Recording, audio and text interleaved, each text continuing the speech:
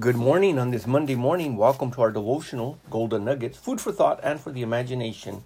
If you joined us yesterday, we were talking about the different lusts that exist. It talked about the lust of your father as Jesus rebuked the Pharisees in the book of John in chapter 8, verse 44. He says, the lust of your father you do. We talked about in 1 John chapter 2, verse 15, love not the world, neither the things that are in the world. If any man love the world, the love of the Father is not in him. And we mentioned that when it's talking about the world, it's not so much the physical planet itself, but it's talking about the cosmos. That means all the organized systems that exist, educational, financial, psychological, social, etc. So it says all that is in the world, the lust of the flesh, the lust of the eyes, and the pride of life is not of the Father, but it's of this world. And then we read in Philippians, in 2 Peter chapter 1, verse number 4, whereby are given unto us exceedingly great and precious promises, that by these you might be partakers of the divine nature, having escaped the corruption that is in the cosmos through lust.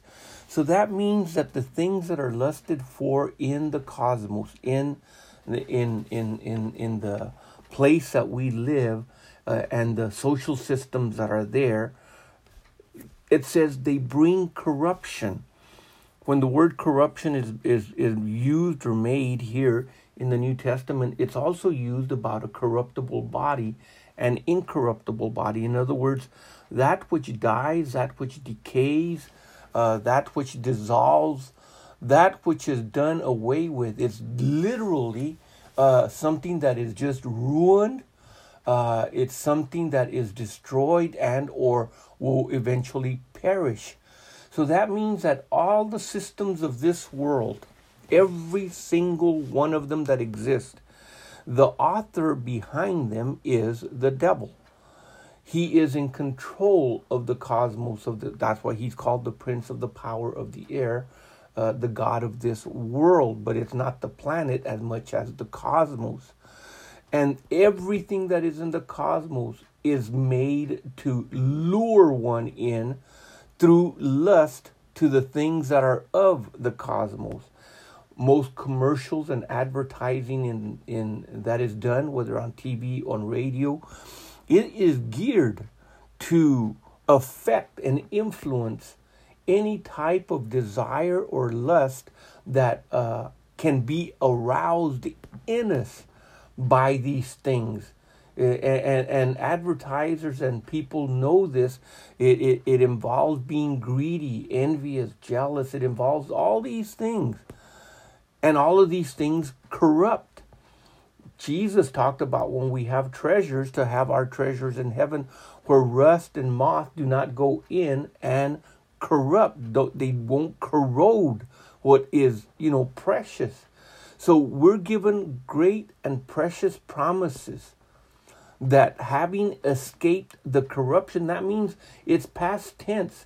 When we are delivered by Christ, we escape this.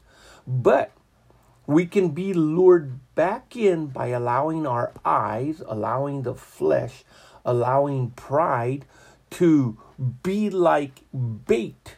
And then we get hooked on these things. Now, the best way to describe it is in the book of James in chapter 1, in verse 4, where he goes and identifies how temptation works in the life of an individual. But every man is tempted. Notice, every man is tempted when he is drawn away of his own lust and is enticed. It's the exact same word lust that was used in all the other ones, but the word entice here is to be entrapped again. You're deluded, you're allured to, you're beguiled. The fact that the thing is made so beautiful, you can take something that is totally rusted and corrupted and corroded inside and just paint it and give it a new look. But it doesn't change what is on the inside. It's still corrupted. Well, when Jesus talked about the Pharisees, whitewashed tombs, he was basically saying there was something beautiful on the outside, but on the inside they were full of dead men's bones. That is corruption. That is something.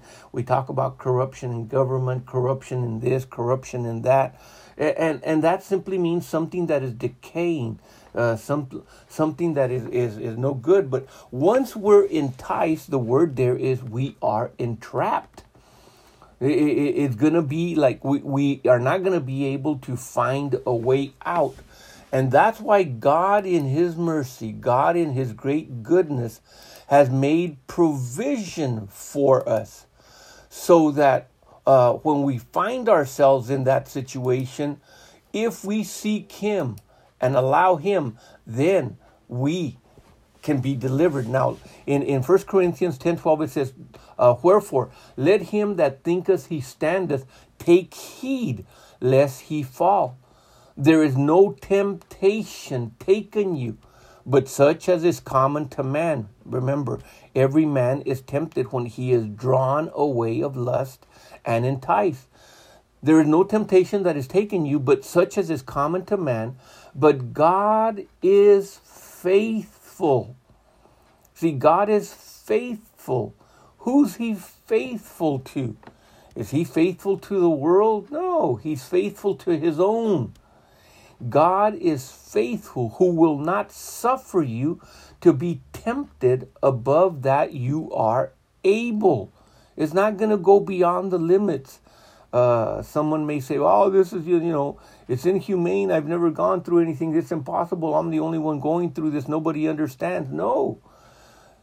That which is common to man is the only thing that he will permit or allow the enemy to bring into our lives. But God is faithful to the believer. God is faithful to those that lean on him, those that trust in him. God is faithful.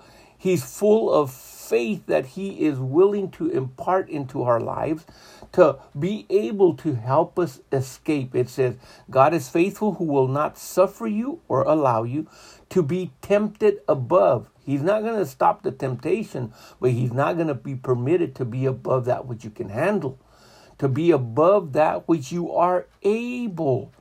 And the word able that is used there is the word that is used or comes from the word dunamis.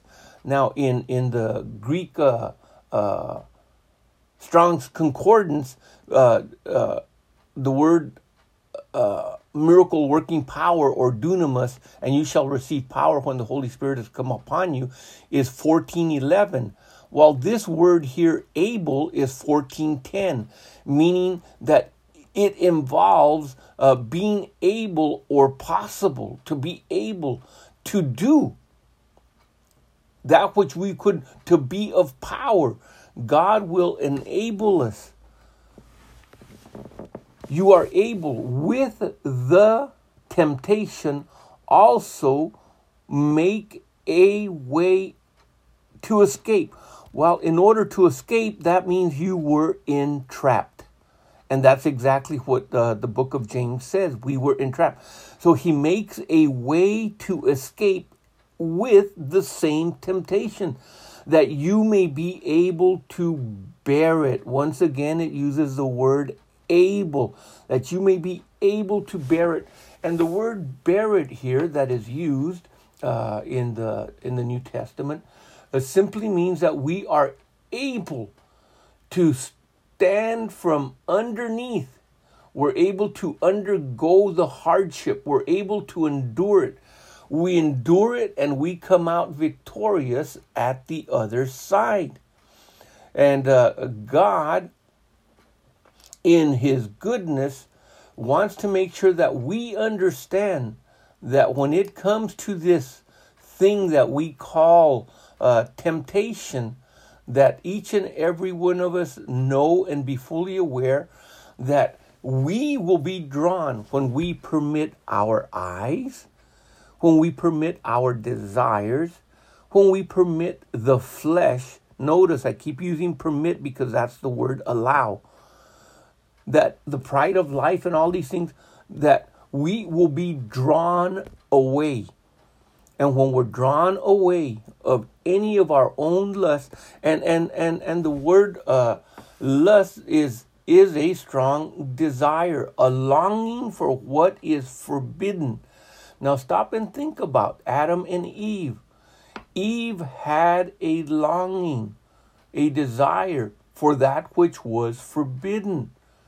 But it wasn't until Satan enlarged that desire by misleading, misguiding, and lying to Eve, that they were now, or she was basically entrapped.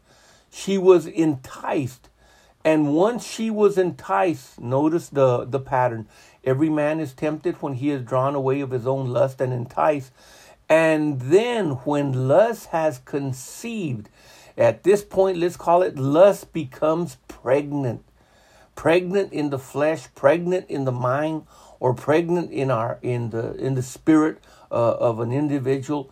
It brings forth sin. See, now sin is the seed of that with which we had been conceived through lust. And if we allow it to continue, sin, when it is finished, it brings forth death. So that is the circle there. That is the cycle, the process. The scripture basically for the believer is saying, with the power of the Holy Spirit, mortify the flesh, allow it to die, kill it on a daily basis, die to it. Do not give in to it. You are able. It says you are able. As a believer, we are able to any temptation that the enemy throws at us. We are able to overcome it. And through that very same temptation, wind up having a way of escape made by God, who is faithful, because he doesn't want the fruit of sin, or I'm going to call it the works of sin, in our lives, because eventually it will bring forth death. The death of something. Many times the way I explain it, people who continually get themselves into financial difficulty, too much spending, too much borrowing, wanting too many things and not having enough money, wind up getting into what we call debt. Being in debt or bankrupt is financial death.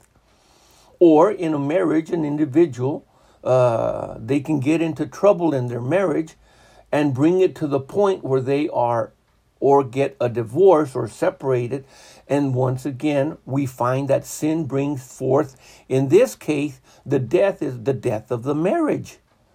And etc. You can just go on and on and on and explain and understand that when sin comes in, it brings forth death. It decays, it corrupts, it corrodes.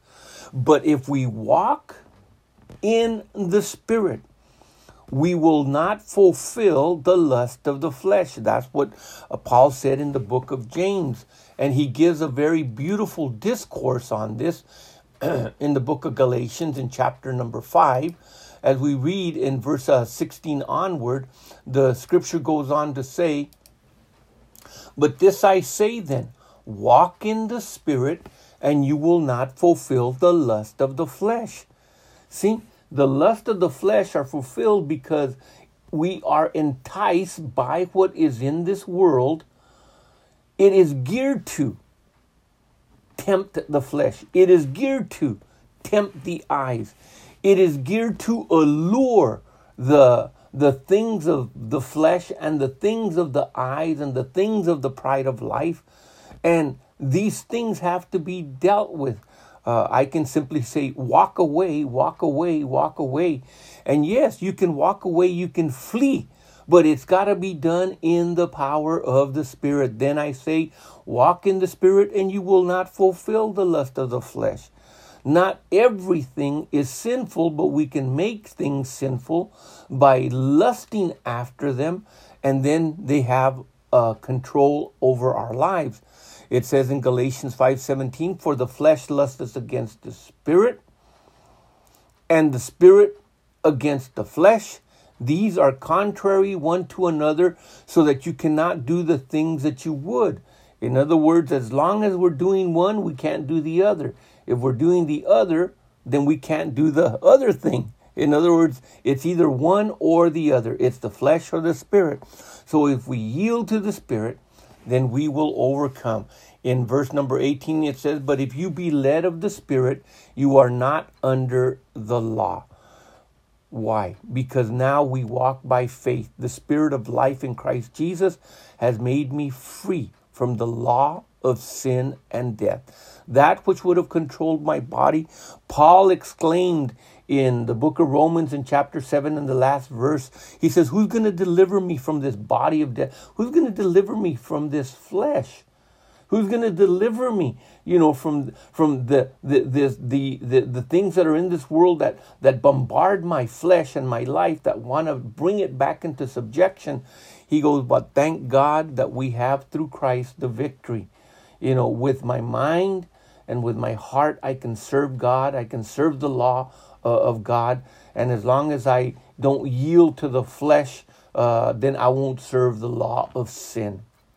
Well, consider this food for thought and the imagination. We've run out of time again. Join us tomorrow. We'll pick up along these lines. But until then, keep looking up. Our redemption and our Redeemer draw near. The Lord richly bless you in Jesus' name. Amen.